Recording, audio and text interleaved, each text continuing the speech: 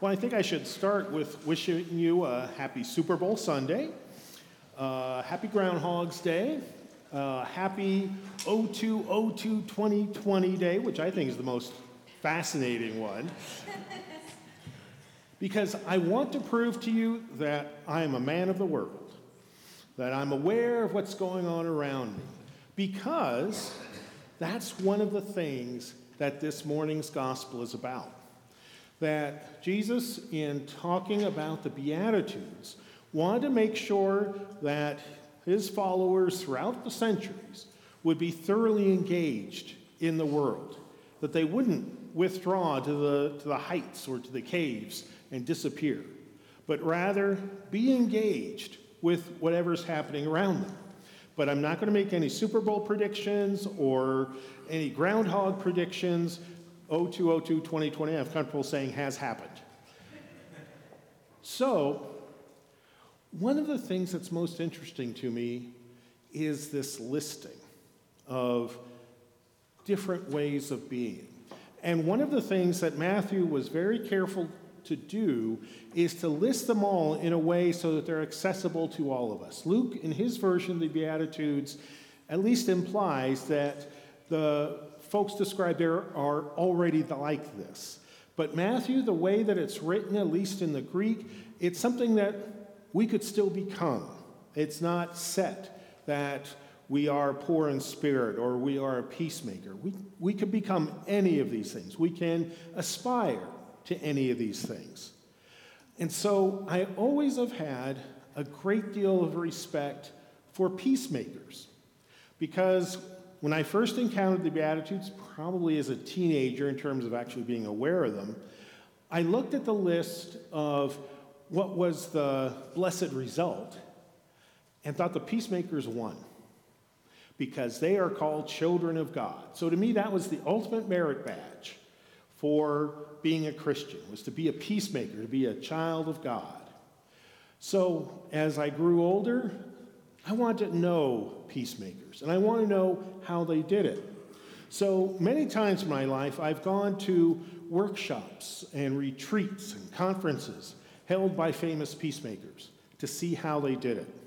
I've read many books by those same people, and I feel very privileged to have gotten to meet and at times hang out a little bit with them. But no matter how many books that I read by them, no matter how many conferences I went to, no matter how much I studied their processes, there was always something missing. There was always something that I knew was off, just a little bit. And we do role-playing and things like that, practicing the different techniques and things that were in these books and these workshops. And it never felt quite right. It always felt a little contrived, a little forced. And after a while, I began to realize what it was. That these people were indeed extremely successful peacemakers.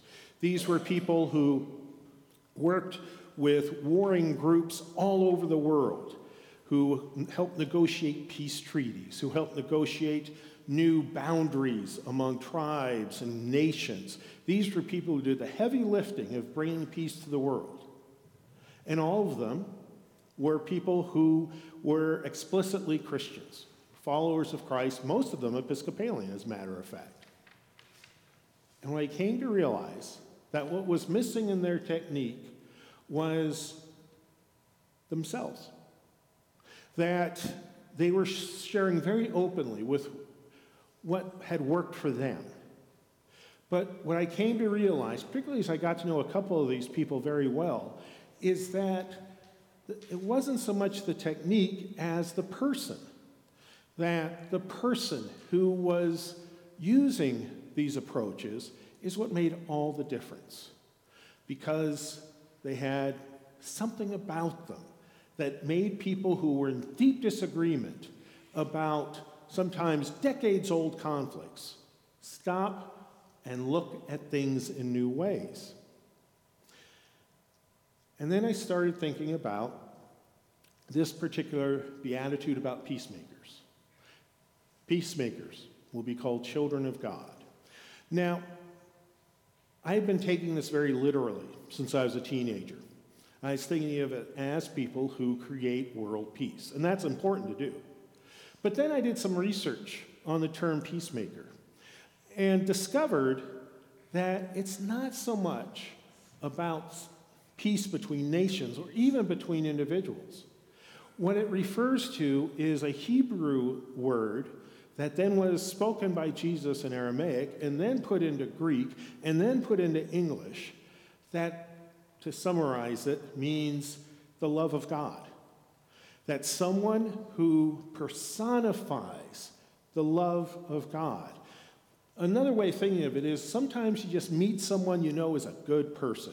Even before you've had much of a conversation, you just sort of sense it from them. They don't have to say much, they don't have to do much, but just sense this person is good. This person is different. That's what these peacemakers that I met had, and that's really what this beatitude is about. It's about being a love bearer wherever we go, and not love from our own hearts, but the love that God has for all creation. And that's why the techniques that these peacemakers I'm referring to didn't always work.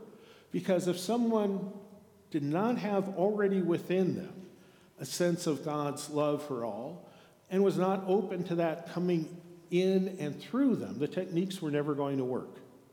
It was all about being a person of love, and all that means, all the ways that that can be experienced. Love through generosity, love through being a person full of forgiveness, love being a person who's willing to take risks. These peacemakers literally risk their lives over and over. On and on and on. All the different ways in which we can embody God's love, live it out, display it, ooze it, is what this beatitude is all about.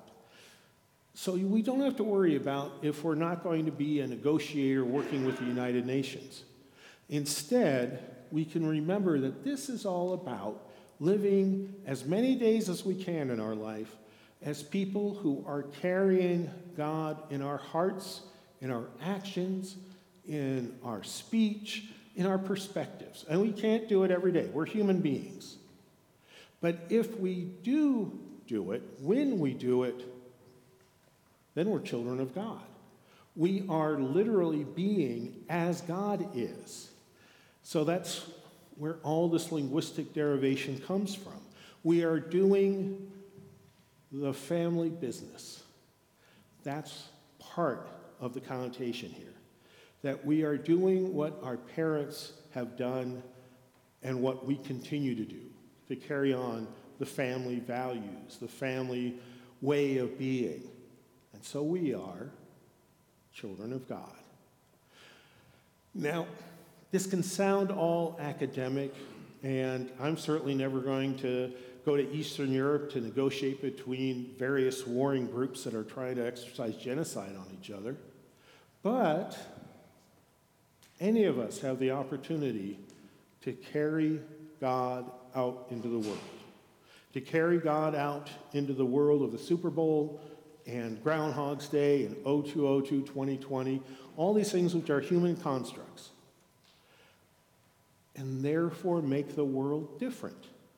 Because we are walking as people bearing God's love. We are walking as people who are full of God's love and letting people see it, not by pounding a Bible over their head, but by being nice, by being kind, by being someone that looks trustworthy, by being someone who looks like they're ready to give a hug, to listen, to be generous, whatever it might be that we as individuals can do. And each of us have different gifts in this area. That's why I'm not going to give you an outline or a workshop or a book on how to be children of God, how to be peacemakers, how to be people filled with love.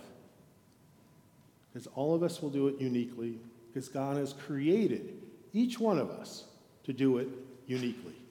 In that one little way that's different from everyone else who's ever lived. We each one have that within ourselves. We, each one of us, are peacemakers. Each one of us are love bearers. Each one of us are children of God, because that's how God created us to be. That's what Christ came into the world to tell us about and to reinforce to us, that we are bearers of love. We are bearers of the good news. We are going out into the world to make a difference by being people of love. In the name of the Father, and of the Son, and of the Holy Spirit, amen.